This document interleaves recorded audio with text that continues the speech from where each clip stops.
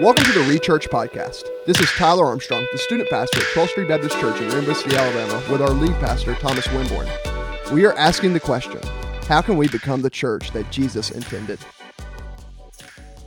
What's good, everybody? Tyler Armstrong here with lead pastor of 12th Street, Thomas Winborn. What's up, man? How you doing? Oh, man, I'm doing good. How you doing, Tyler? Man, just, recovering from finals week with Greek and now trying to finish out the rest of this semester and then start summer classes. Yeah, I do not envy you at all. You're about to launch into Hebrew, right? Yep, Hebrew's coming up. Yeah, I don't want to ever go back to those classes. Well, just know that I'll be hitting you up for some help with class. Yeah. So Good luck. Let me ask you this question. Who's got your ear this week? Oh, man. That's a good question. So I would say that the person I've been listening to the most over the last week has been John Piper. I know that may sound cliche for a lot of folks that listen to us regularly, but his Look at the Book series where he unpacks scripture and a lot of my sermon prep, I read tons of commentaries, listen to a lot of guys, and he's one that just unpacks just ad nauseum on Romans 8. And so while we're preaching through that, it's something I've been listening to. Yeah, for me, it's actually been this podcast that's called Southside Rabbi. It's KB and Amin Hudson. KB is a Christian rapper. His name's Kevin Burgess. He's signed on to Reach Records, and Amin Hudson writes for the Gospel Coalition. Both really just Christ-centered dudes. I started the podcast last night. Now, it's from September of last year is when it started and ended in December. There's only 9 episodes. But last night's episode was the first one I was listening to while working out, and it was just called Remember Death. And kind of in this season, I mean, with this virus kind of raging and seeing the death tolls rise and all this, it's kind of an interesting idea to think about death and realize that I'm not infinite, I'm not immortal. And so to ponder on death and to realize that Christ has actually overcame death was really good for me. So I'm diving into that podcast. I'll keep y'all posted about how much I like it. Yeah, sounds real interesting. So who are you worshiping with this week? Oh, man, as an old group, I've been around for a long time called Ghost Ship, and the song that's really been playing in my brain over and over again, it's called Never Gave Up, and it's a little more somber of a feel to it, but, man, it is a really worshipful song for me that the Lord he just never gave up on me, and so that's just a huge part of my testimony. So talking about Ghost Ship is the band that they did like that old, like they took the Son of David and they remixed the, what's that song? The Holy, Holy, Holy with a huge organ swells at the end of it. Yes. Oh my gosh. Yeah. I love that band. Yeah, I just realized who they were. They rock, man. And they're still around. They're still putting out new stuff. It's really good. I did not realize that. Yeah. Okay. Well, I guess that'll be who I'm listening to next week. All right. For me, it's been King's Kaleidoscope, which is kind of interesting because Ghost Ship kind of came out of that same movement as King's Kaleidoscope. Yep, same area. Yeah, King's Kaleidoscope, they're a worship band kind of out of the Seattle area, but they're more cultural focused now, kind of engaging the culture forefront, like kind of front lines with the gospel. They just came out with an album at the really beginning of 2019 called Zeal. And I would encourage you, if you're going to listen to any of the music on that, listen to The Rush. The Rush is a 3-part song that just kind of feeds over in the album. I love the song The Rush. I mean, specifically Breathing Infinity. Such a great song. There's this really cool, like, they chant in the song, I know where I'm going, talking about heaven. And, man, it just fills me with so much hope, like that. I know where I'm going. Like, I know where we're going. And so it's just really, really encouraging to listen to. It's a really good group, too. I mean, there is some things watch out for if you listen with your kids. There's some ideas in there, a little bit of language sometimes. There's one song, and I'll just go and give you a heads up. It's called A Prayer, and it has one really bad word in it. But it resonates with a lot of people, though, because it speaks to the heart of, like, rawness and not just living in this Christianity, like, superficiality. And my kids, again, this is one of the groups that we turn on YouTube, on our TV, and we jam out at night, and they love King's Kaleidoscope. I love it. It seems to cross generational boundaries. Old stuff, new stuff, it's good. Yeah, but that one song, just repeat that. It's one song, it's called A Prayer, and it's on the album before Zeal. Just give you a heads up, there is a language warning there, and it is one word, but it's a pretty intense word. And so you can even Google it and read the story about why he did that. But anyway, we will not focus on that for this podcast. What are you reading this week?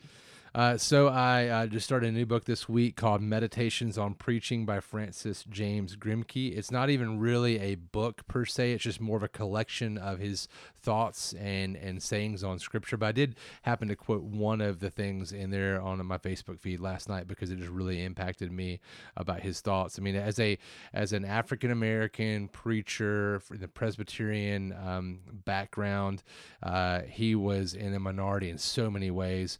And he just states over and over again in different places that everything has to remain about the gospel. That's what it remains about.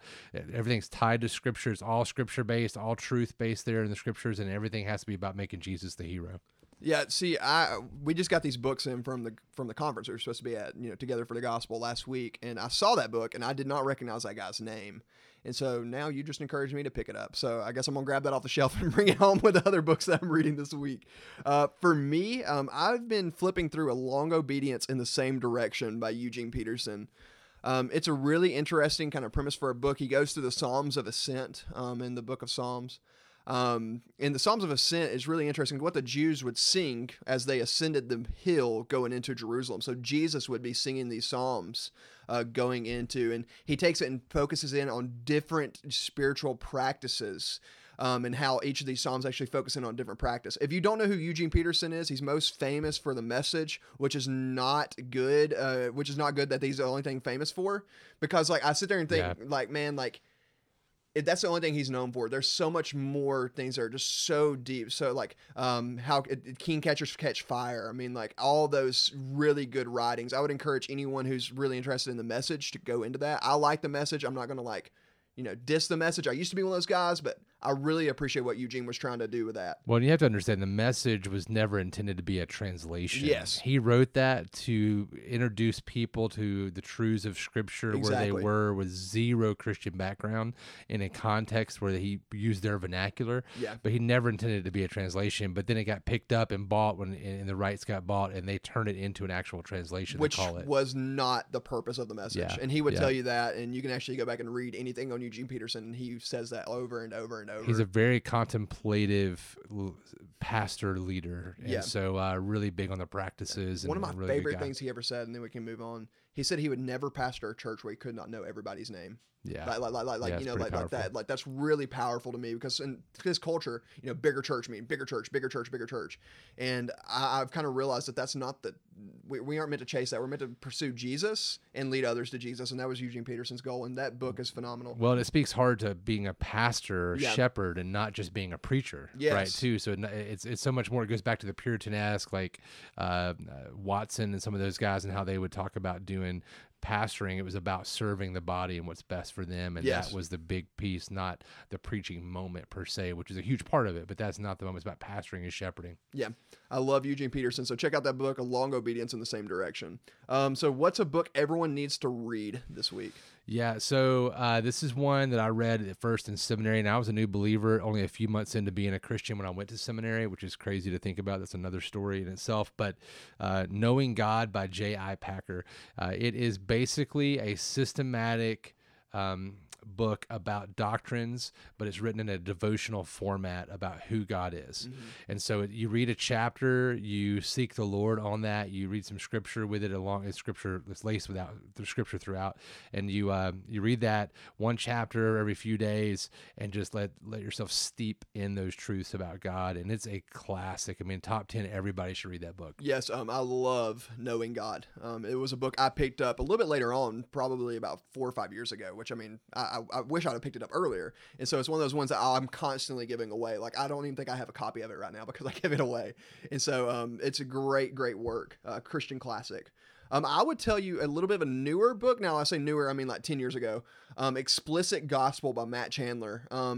I love Explicit Gospel. It was one of those kind of books, kind of in that kind of same window of radical, crazy love, kind of came out in that same time period. I love the idea of actually getting to know the gospel explicitly. When we think of the word explicit, we obviously think of other things, but it's literally just talking about the clearest, explicit version of the gospel that is found in the scriptures and only the scriptures. Not what we've added to it, not what we've taken away from it, but the biblical gospel. And Chandler does this really good job of talking about the gospel from 30,000 feet, which is like seeing the overview of the gospel, and then the gospel on the ground, which is where we are living out the gospel.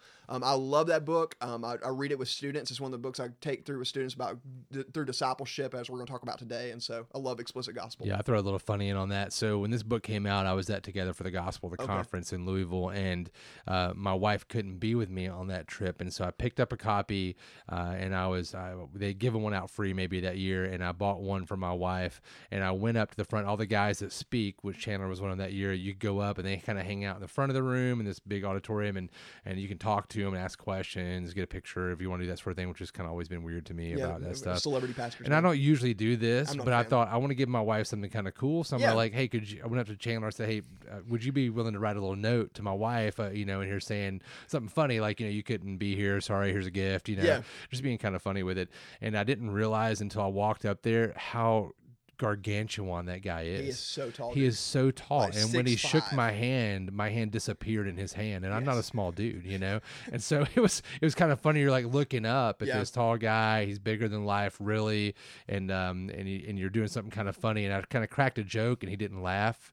And I just thought, like, what a fail, dude, wow. You ever done that before? Yes. Yeah. I did that with David Platt. And so, talk about like big name pastors. I tried that with David Platt. It did not work. And so, Yeah, don't do that. I'm sorry. I'll pray for you. All right. But anyway, and so today we're going to be talking about something that kind of changed with our church, and that is small group structure. So let's just kind of talk about really quick. Those of you who go to 12th Street, you know how our small group structure worked. We had small groups that met on Sunday mornings that we called Sunday school, which I like Sunday school. I'm not going to like diss Sunday school. I love Sunday school. I love the idea behind Sunday school. And then we tried these Sunday night groups alongside Sunday school. And then this little thing called the coronavirus came, and it like dropped an atomic bomb on the way we do church. Yeah. And so today we're going to be talking about kind of this vision, this idea of something that you can do right now that Thomas has kind of coined micro groups, which he kind of got influenced by from. Well, different guys. I mean, there are a lot of guys have different words for it, so it's not my phrase at all. But let me back up and say this real quick. So I too, I'm from the South, but I will say that when I was getting interviewed for this position, there was a little thing going around. People saw my resume here. They knew that I had moved things from. Checked your website. Yeah, they knew we'd gone from a Sunday school format to a small groups and homes format, and so there was this word going around that I might be a Sunday school killer. That was the word. That sounds like a really good Christian rapper, like the Sunday school killer, or a really bad horror movie, one of the two, like a Pure Flix horror film, right? So I think it's important to say the reason I made that switch before was the culture we were in. Sunday school was already almost dead at that location, and we went to in-home groups because we needed to kickstart something for community and for accountability and development and training. Here, Sunday school, it has fit the bill. I mean, we have such a high rate. I mean, 80 to 90% of people that show up to our service on Sunday morning go to a small group. Yes. It is ridiculous, the percentage of people that do that. So I wouldn't mess with that because it's doing what we want. People are engaging.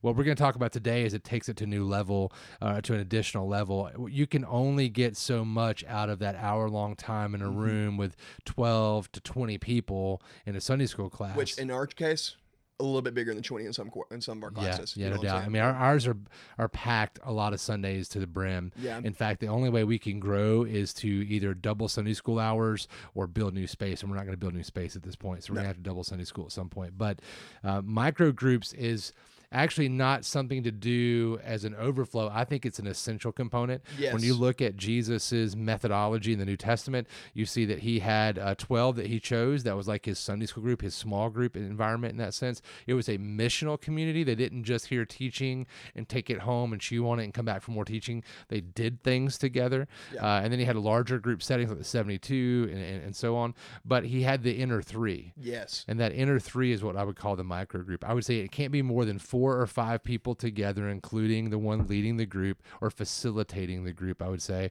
So you had 4 to 5 people plus God. And I say plus God because we got to make sure that we talk about the fact that we are always in the presence of God because he's everywhere at all times.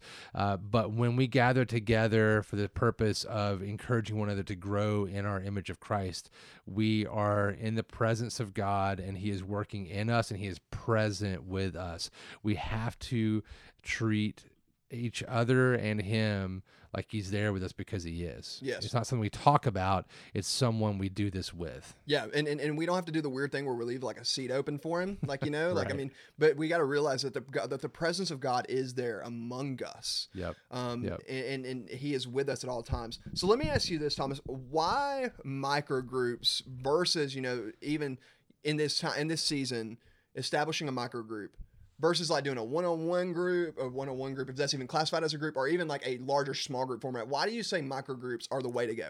Yeah, so multiple reasons. One of the things is that we want to have Jesus wants us to make disciples who make disciples. Yes. Okay, the 100%. scriptures say that. Let's Okay? go. If we're making disciples, but we're not making disciples who then make disciples, we're failing. Mm-hmm.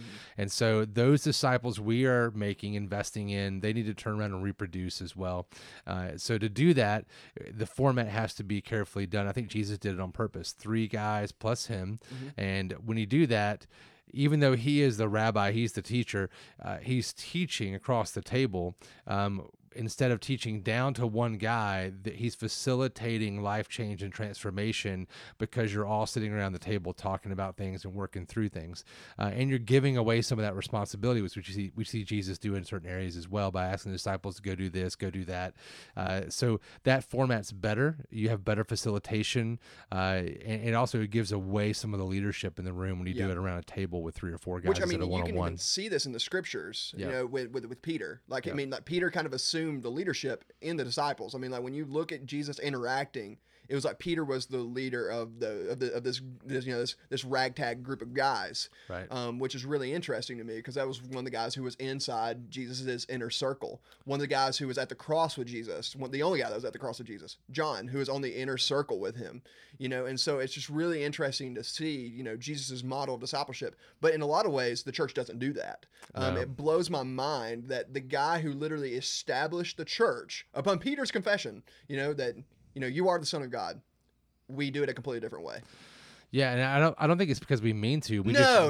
It's the Not at model. all. It's the model we've jumped into. Yeah. There's lots of models, and this is the model that we've jumped into. The model is come to church, attend church instead of being the church in some levels. Attend, then get connected in a small group, a Sunday school class, and then serve. And serve means like at one of the ministries at the church. Yeah, Like, right, you know, like right. be a part of some kind of ministry at the church. At the church or with the ministry outside the church, Yeah. one or the other or both. Usually we'd say both. And that's not a bad model. The problem is we need to grow deeper. You're not a healthy Christian if you don't look like Jesus, Oh, that's good. right? And so if you are only being a part of a gathering that's large, a gathering that's small, where you sit in a room and get taught some information in both places, and then you go and serve like being a greeter, those things are really good, but that's not really going to develop you into an image of Christ. Yeah. And this is why the micro group, you know, especially we both feel that is a healthy thing that we can all do because it really is a multiplication process instead of an addition process. Yeah. And explain what that means, Thomas, like multiplication versus addition. Yeah, so we need to be in the mindset that we are a training center as a group. Okay, so we're moving from being teacher oriented to being trainer oriented. So if I can dump a lot of information on someone and they go home and they realize, man, I could never do that. They're in a small group, they're in a Sunday school class, and they go, gosh, I could never do what that Sunday school teacher just did. They know so much. I'm not there yet. We are actually implicitly telling them you can't be a disciple maker because you don't have that talent, you don't have that skill set, you don't have that knowledge. But Jesus doesn't do that. He calls on these guys, spends time with them, and sends them out, debriefs them, and goes back. And he just basically says, here you go do the thing. I'm going to equip you. I'm going to show you how to do it. Now you go do it. So we need to have this format where people see it is not about teaching information. It's about posturing for transformation. And gender specific is important for this, I think, because we can develop the part of accountability. Yeah. This needs to be like 3 to 4 or 5 guys, 3 to 4 or 5 women together. So you can talk about the things you can't talk about in mixed company. Yes. Or you shouldn't talk about sometimes about mixed company, and do that together that way. Let me tell you the things that you should do. How about that? Let's banter on that for a second. So, like, what are some things that you should do in the midst of a microgroup? So, what does a microgroup look like? If you could say, okay, I'm going to construct a microgroup from scratch right now, what does that look like, Thomas? Yeah, so the first thing, we got to be intentional. So set a time and a place for it. Maybe you pick Jack's at 5 a.m. because that's the only time people can meet. Why is that important? Well, we'll never do it consistently if we don't set a time and a place and get commitment. Commitment is huge. In our culture of non-commitment, commitment is going to be huge for this level of development. You're saying, I will be there. I want to go through this with the guys. I want to build relationships. I want to become like Jesus. Yeah. It's really important. And then the closed-handed part of this, the anchor, is scripture and prayer. Prayer being people together talking together to God. Okay, that's got to be there. The scripture part of that is the grounding of what are we going to talk about? What are we going to learn? How do we know to become like Jesus? What do we know to change in? Scripture is what gives us that clarity and that direction.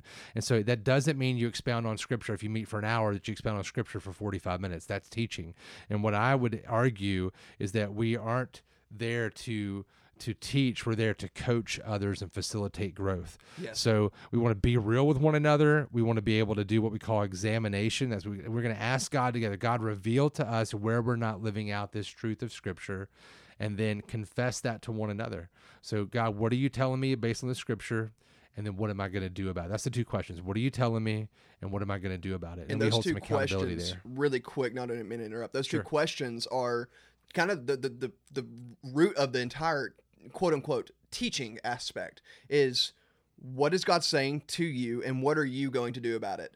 That's it. Like we come to the table with this passage and we say, okay, we're reading Matthew 5 today. Like we're going to read the Beatitudes. I'd slow down, wait, but back up. Yeah. We're reading Matthew 5, verse 4 today. Oh, so yeah. So breaking it down even further. So like, not even like just saying this huge passage or this, this section, this pericope, if you will, one verse. We're going to read Matthew 5, verse 4. And we're going to say, hey, what is this verse saying to me? And personally, what is it saying to me? And what am I going to do about it? And you can look across the table to, let's just say it was like a Luke Parker across the table from me, or even Thomas. Hey, what is this passage saying to you? What is this verse saying to you? Well, let's make sure we do this. I don't want to run and be careful, because some folks, without any context of what that scripture is saying, can make that be about whatever they want it to be about. Yes. So whoever's leading the group has a little extra responsibility to be really understanding of the context that verse is in, that what's around it, what's really going on there. Maybe you have to invest in a resource like a commentary or something. We would love to help you to get something that would help you in that way. Really quick, great plug. ESV Study Bible. Okay, second great plug, NIV Compact Bible Commentary by John Sailhammer. Yes. John Sailhammer. Those two, get them, order them, Amazon Prime those things. NIV Compact Bible Commentary by John Sailhammer in the ESV Study Bible. Yeah, he's reading that off my desk right now because that's how much I use it. I mean, it's on my desk right now. Yeah, so you take those two little resources, man, and use that to know the context, and then you can just say, here's what this verse means. And then say, people, okay, now that you know what this verse means, when we say the question, what is God saying to you, we mean, what's he telling you to do in light of this truth? Like, because he's going to convict you of sin. He's going to show you where you're failing, where you're not living up to it. And you say, okay, now what am I going to do about it? Well, I'm going to run to Jesus. I'm going to beg pardon and forgiveness. He gives it because he's gracious and kind and died for that sin. And B, now how do you need to change? Well, it's not going to be by mustering up your own strength, but it's going to be by praying together and asking the Lord to work in you and running to him and living in the strength of Christ. So what is this telling me to do, and what am I going to do about it? That's the big questions. And the other part of this will bleed over into relationships where when you then get together with one of these guys in your group or one of these ladies in your micro group, when you're just going to do life together, then you have the unintentional time where you're still intentional about living Jesus out together, but you're not so planned out. But in this time, you need to be planned out to have scripture, prayer, some accountability, and those two questions we're talking about. Yeah, and when we say bleed over, kind of what the idea is like, imagine an empty cup, like your life is an empty cup. These groups are meant to pour into your empty cup. It's kind of get your cup filled, and then your cup runs over. And as it bleeds over into all areas of life, and even within that group. Like, I mean, I'm just thinking about kind of like a micro group for me right now. I could get some guys together. We could talk about scripture, and then afterwards, we could go for a run. We could work out. We could do these things that, we enjoy together that help us to grow deeper relationally, and then also help us grow deeper in Christ through the scriptures, through the prayers, through the anchor that you mentioned. And let's not make it too much into like all the background, right? I want to hang out and learn how you cook a steak because I like the way your steak tastes. Yes. I want to hang out at your house. I want to hang out with you and see how you bring up your kids because I'm struggling with bringing up my kids. Whatever it is, the reason to get together, that will bleed over into that time together. Yeah. So that's good stuff. I love it. So you talked about what you do inside these micro groups. What do you not do? Yeah, that's a really good question. So first thing, I already kind of said it, but first thing you don't do is lecture.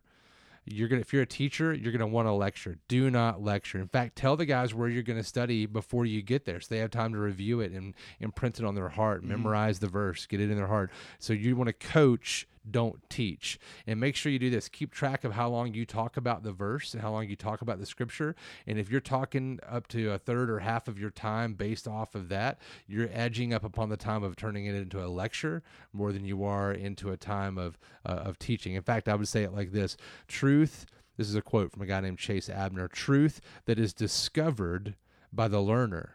Truth that's discovered by the learner has more power to transform than truth that is delivered by the teacher. Truth that is discovered by the learner has more power to transform than truth that is delivered by the teacher. That is a legit statement. Everybody knows it's true. When something happens to you and you have a light bulb go off on your own, that's way more powerful than somebody rattling off the truth to you. Yeah, and I mean, coming from my background, in education, when that student gets it, when you see that light bulb that they discovered this truth on their own, it's so much different than when I'm just up there standing in front of the room, just lecturing. Yep. The problem is that leaks over into the church. Yep. I think of so many times in Sunday school growing up, I was sitting through a lecture style teaching, which isn't bad. All right. Like I'm a lecturer at heart. I could literally lecture about church history all day long. I've been begging Thomas to let me do a church history course. But the problem is one of the questions we've asked is, okay, how could that lead to transformation? And I don't have a good answer for that yet. So somebody think of one and we can make it happen. All right. But anyway, I'm a lecturer at heart. And so this idea of coaching has been really encouraging to me as a ministry leader here at this church, somebody who's a pastor on staff, but also as somebody who coaches others, these ones who are underneath me, kind of in my micro group that we kind of got going. So if you have a tendency to be a lecturer or a teacher, then you need to switch gears and think, not what can I teach these people?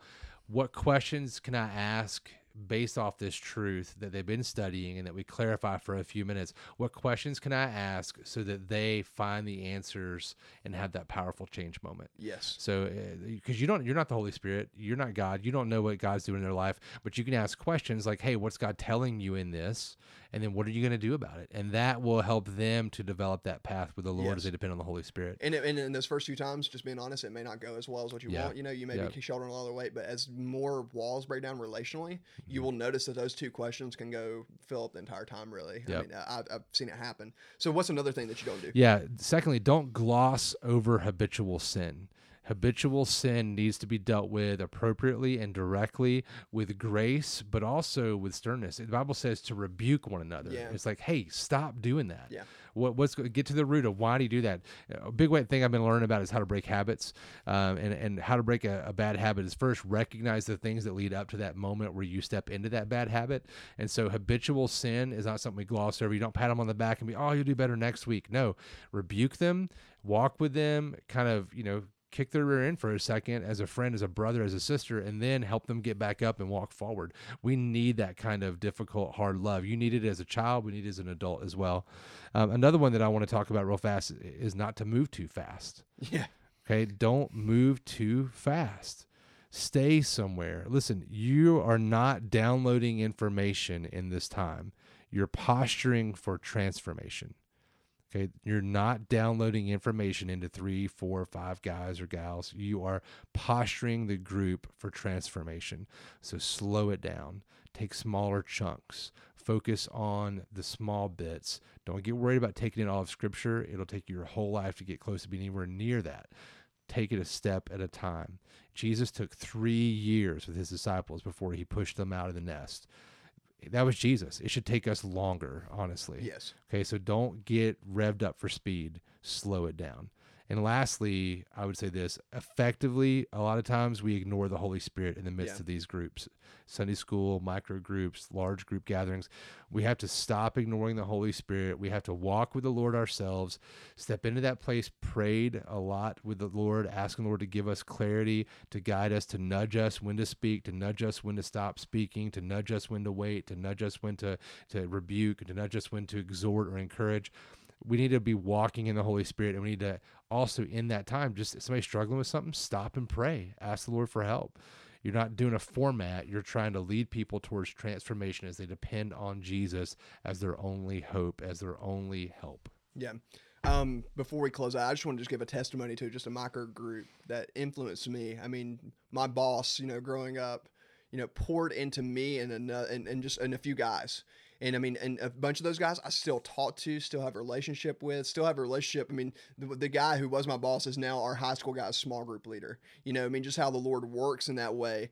I've been in one-to-one discipleship groups, but I'm telling you, when you get a group of, 3 to 5, same gender, somebody, I mean, for example, I've went to Jason and said, hey man, how can I be a better husband? How can I be, even when I was dating Ryan, my wife, how can I be a better boyfriend? And him, pouring into me. And Jason wasn't a pastor. He wasn't this, he was just a guy that went to church who said, you know what, I want to pour into these guys just so that we can help them be more like Jesus. And he was my boss at work at Jerry's Pharmacy. And I mean, you can do these things. Don't be intimidated. All it takes is to be intentional, to live life alongside one another, and to be a disciple who makes disciples. It's not meant to be this curriculum-based thing, which curriculums aren't bad, but it's not meant to be this curriculum-based thing. It's meant to be a Jesus-based thing. Yeah, and make sure you're only asked to take what God has poured into your cup and poured into somebody else's cup. We're not asking you to rewrite the whole thing or to know all of Scripture, to know all the answers. It's an okay to tell somebody, I don't know, to say, I don't know. I'll look that up. I'll learn about that. The biggest point of this is depend on the Holy Spirit, step out and be what Jesus told us to be, which is a disciple maker, and just gather some guys together and say, look, I don't know what I'm doing. I just know I want to be more like Jesus. To do that, we've got to be intentional. Would you guys gather with me at this time? Let's get together and let's see if we can help one another become more like Christ. And you might be surprised the number of people that have never had that question asked to them.